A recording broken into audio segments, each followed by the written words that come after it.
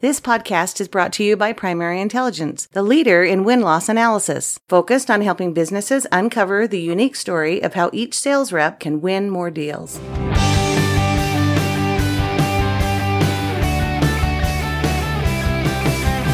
Hey everyone, and welcome to another episode of the Sales Intelligence Weekly podcast from Primary Intelligence. I'm your host, Ryan Queller. Today, I'm really excited. We're going to be exploring the most impactful ways marketers can use buyer feedback for strategic direction in their campaigns, market positioning, and beyond. Today, guys, I'm really excited. Today, we have Christine Davis, Director of Market Intelligence and Analyst Relations at Beeline, to help us explore this really important topic. Christine, thank you for joining us today. Thanks for having me, Ryan. I'm glad to be here. Great. Well, listen, we're going to get into this enigma. Who is this Christine Davis? But before we do, I was looking at your LinkedIn profile. And by the way, your about section is maybe the most well-written about section I've ever read, most entertaining at least. And at the bottom, you say, I believe in optimism, being authentic, challenging assumptions, sweet mint gum, Tar Heels basketball, and learning from the stories of others. Let's talk about this sweet mint gum. What's that all about? Well, I do have a sweet tooth, but I try to be a healthy person. And so gum is a great alternative to candy, and sweet mint is my favorite flavor. Also, when I find that I have to do a lot of writing, and in my role I do, gum helps me focus. So it's just a trick that I've used for years to be able to focus. And sweet mint's my favorite flavor. I'm going to try this. You've just maybe given me a life hack that I need to try. So thank you for that. Well, welcome today. Yeah, right. Double my pleasure. Double mint gum. All right. Well, thanks so much for sharing some about you. Tell us more about Beeline. Yeah. So for those listeners not familiar with Beeline, we offer software solutions that help companies around the world better source and manage their extended workforce. And that is your non-employee talent that can make up as much as half of an organization's total workforce. These extended workers go by a variety of names and might be known in your organization as contractors, freelancers, consultants, or even gig workers. While Beeline's been around for a little over 20 years, I've been calling it home for 13. And the majority of that time, I've been focused on one or another shade of marketing.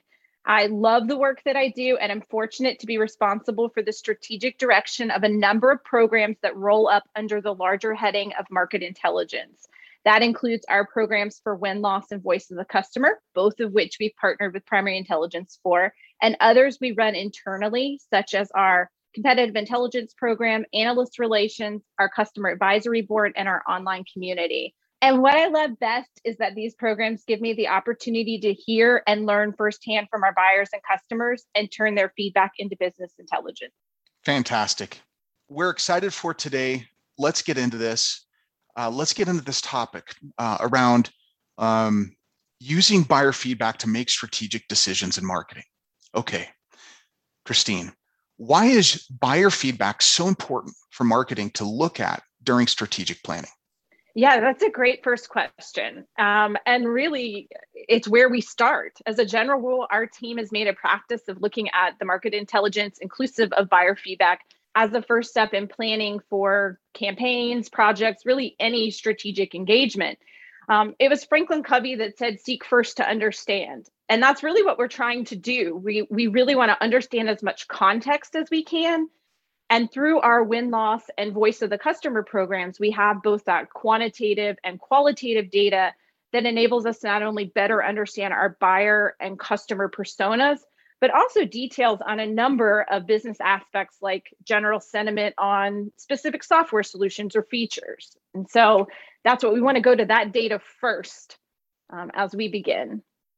Yeah, so you mentioned both the quantitative and the qualitative. Why is it important to have, both of those types of data sets? They both serve different purposes for us. And so, one I think of an example is our product strategy team, and they really want that quantitative data. What do buyers think is the most important aspect in the buying decision? And so then they can take that quantitative, okay, what's the number one thing that all the buyers have been saying for the last year? is most important. And then as they're prioritizing all the different things they could be doing, say from a product strategy perspective, they can use that as an input to help with prioritization. Now, from a more marketing perspective, a little closer to home for me, an example would be compiling all the buyer and customer narratives, so that qualitative piece on a given topic, and reviewing them at the start of campaign planning. What specific words are they using? What's that sentiment? And for those that come from a customer, would they be somebody that we could quote in our marketing campaign somewhere, or would they be someone that could provide a testimonial? And then we integrate all of that into our larger marketing campaign plan. Okay, that's helpful. So what types of things in the data, right? You mentioned the narrative. What types of things have you found most valuable within your buyer data as you're trying to make strategic business decisions?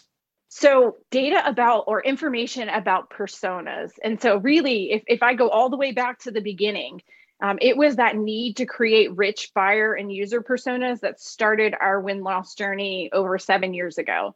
And we want to know our audience. So understanding why buyers and customers think and feel the way they do about a given topic is really key in our decision-making process.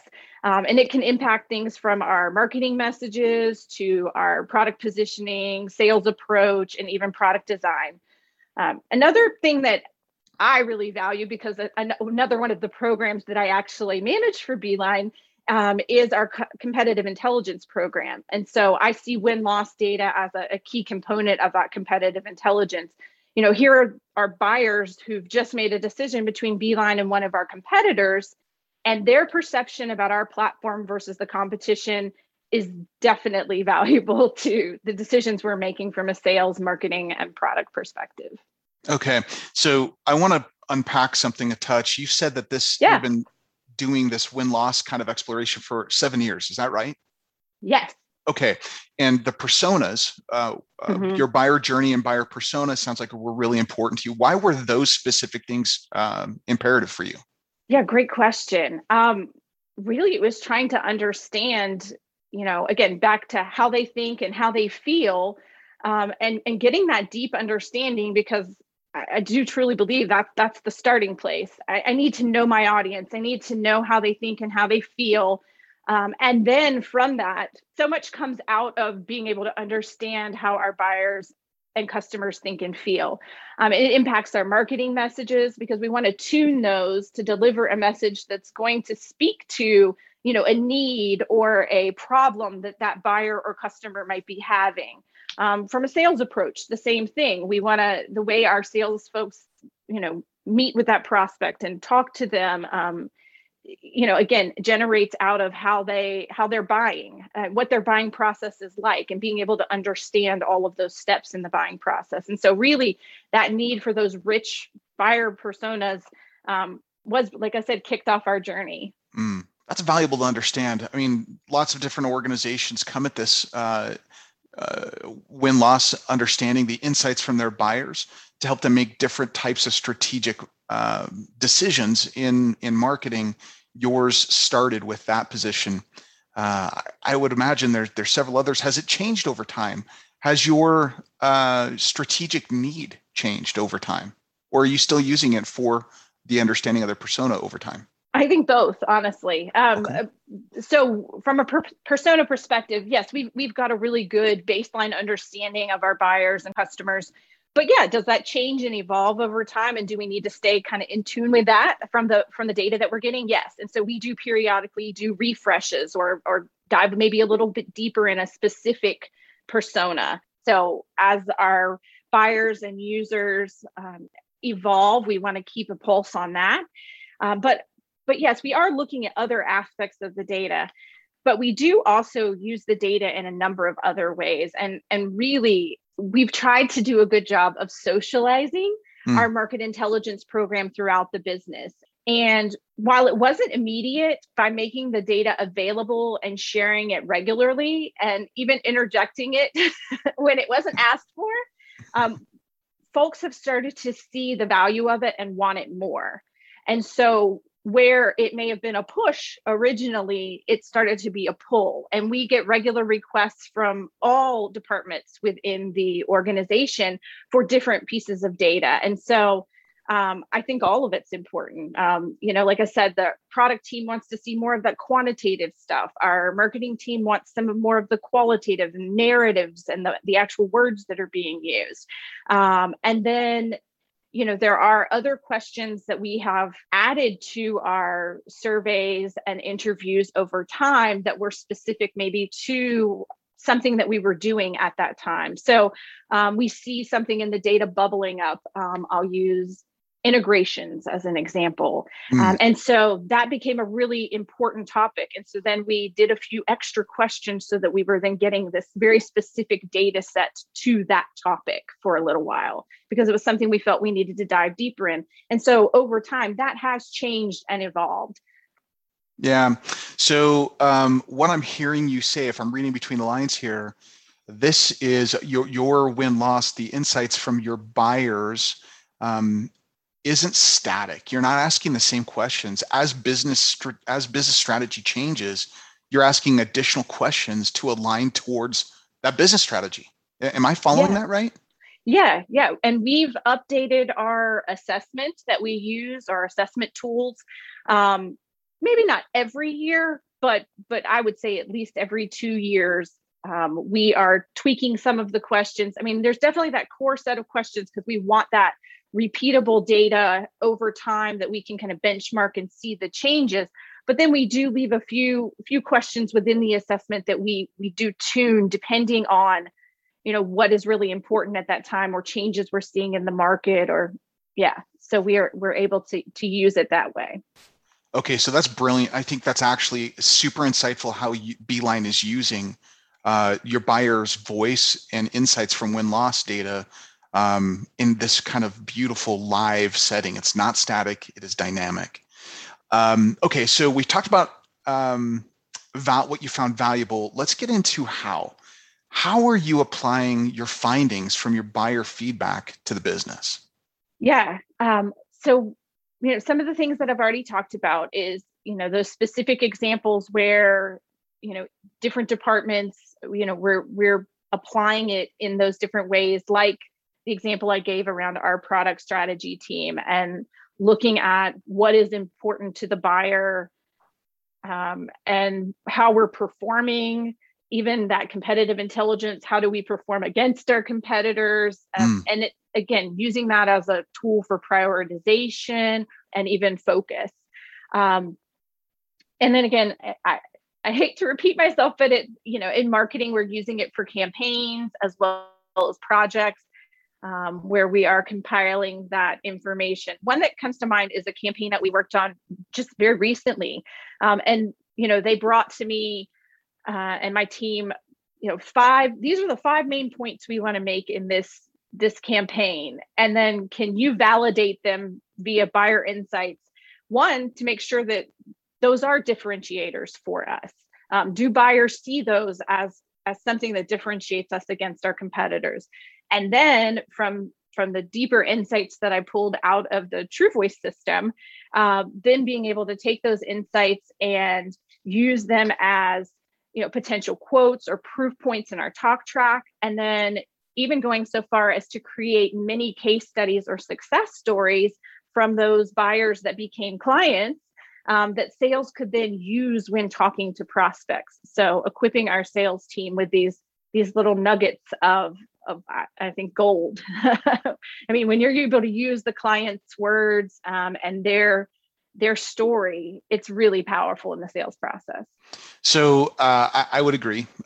Nuggets of gold. That's exactly what when you're hearing the buyer's voice, that's the value. That's what you need to hear. Why do you consider those nuggets of gold? Why is the buyer's voice so golden?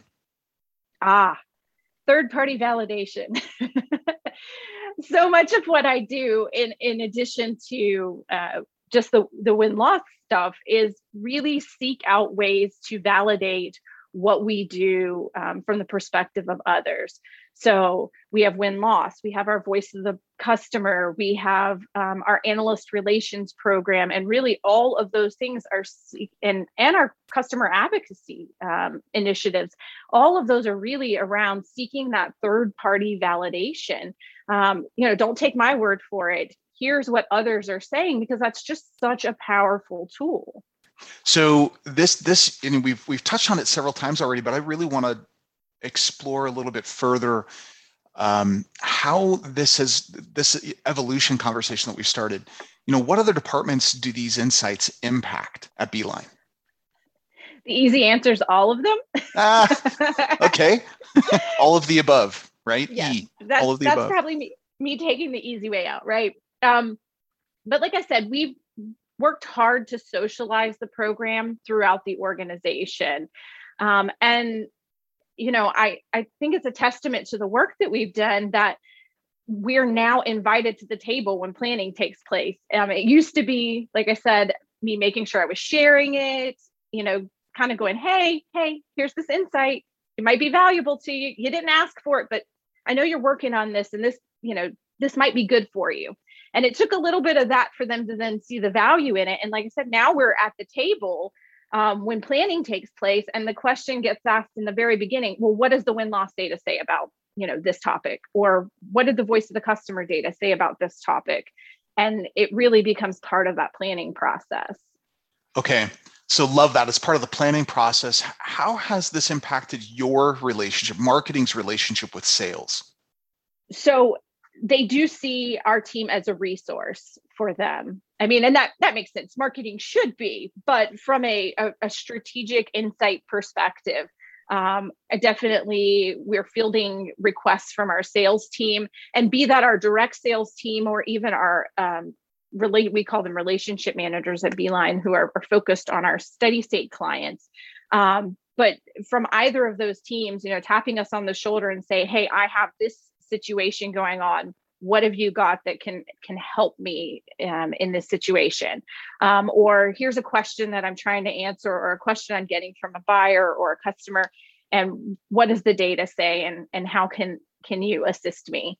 And so we do field those requests on a regular basis. They do see us as a strategic resource for them.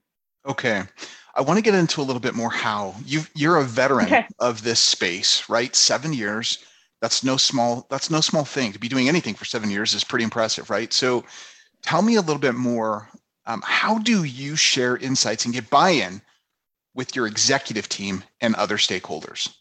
So from a tactical perspective, one thing we do is maintain internal market intelligence SharePoint site. And so this is a resource that we promote within the organization. Anyone within Beeline can access it, and it includes business intelligence from all the programs that we have. So there's win-loss data, competitive intelligence, our analyst analysis, battle cards. There's so much information in there. And then we try to promote key insights as we become aware of them or we see a trend. And we do that through various internal marketing communications, like our employee newsletter, our weekly sales update. So again, those are some of the tactical things that we're doing just to kind of, again, promote the program, socialize it, make the data available to anybody who might need it. And then from a more strategic perspective, trying to be involved in those planning sessions when they do need that kind of market intelligence data, making regular updates to our executive team and letting them know when, we see trends or things happening within the data that would be of interest to them. We do that on a pretty regular cycle. And then there can be the ad hoc asks. So, we're up against, X competitor in this situation, and what data can you equip the team with? And that can be a cross-functional team that's maybe working on that sales engagement, inclusive of our executives. That's valuable. Okay.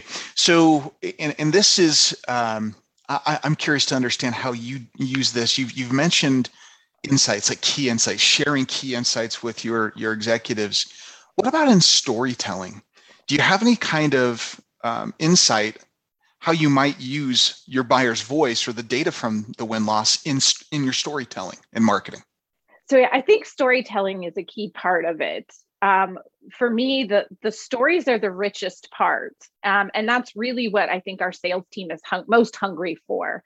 The facts and the data are interesting, but I think when they can demo the application and tell a real story along with it, it's so much more powerful. They acknowledge that, and that's the tactic that they would like to be using. And so as often as we can provide them with the stories that are coming out of the data. So that's why I think the narrative, I love, don't get me wrong, I love charts and numbers, but I think those narratives, the words of the buyer are just so much more powerful. And so again, as we're planning a campaign or we're any other project, that's what I go to first. There is the feature within TrueVoice where you can just do the keyword search. And it is probably the thing I use absolutely the most, because I can search on whatever that kind of keyword is for whatever the situation or the problem we're trying to address.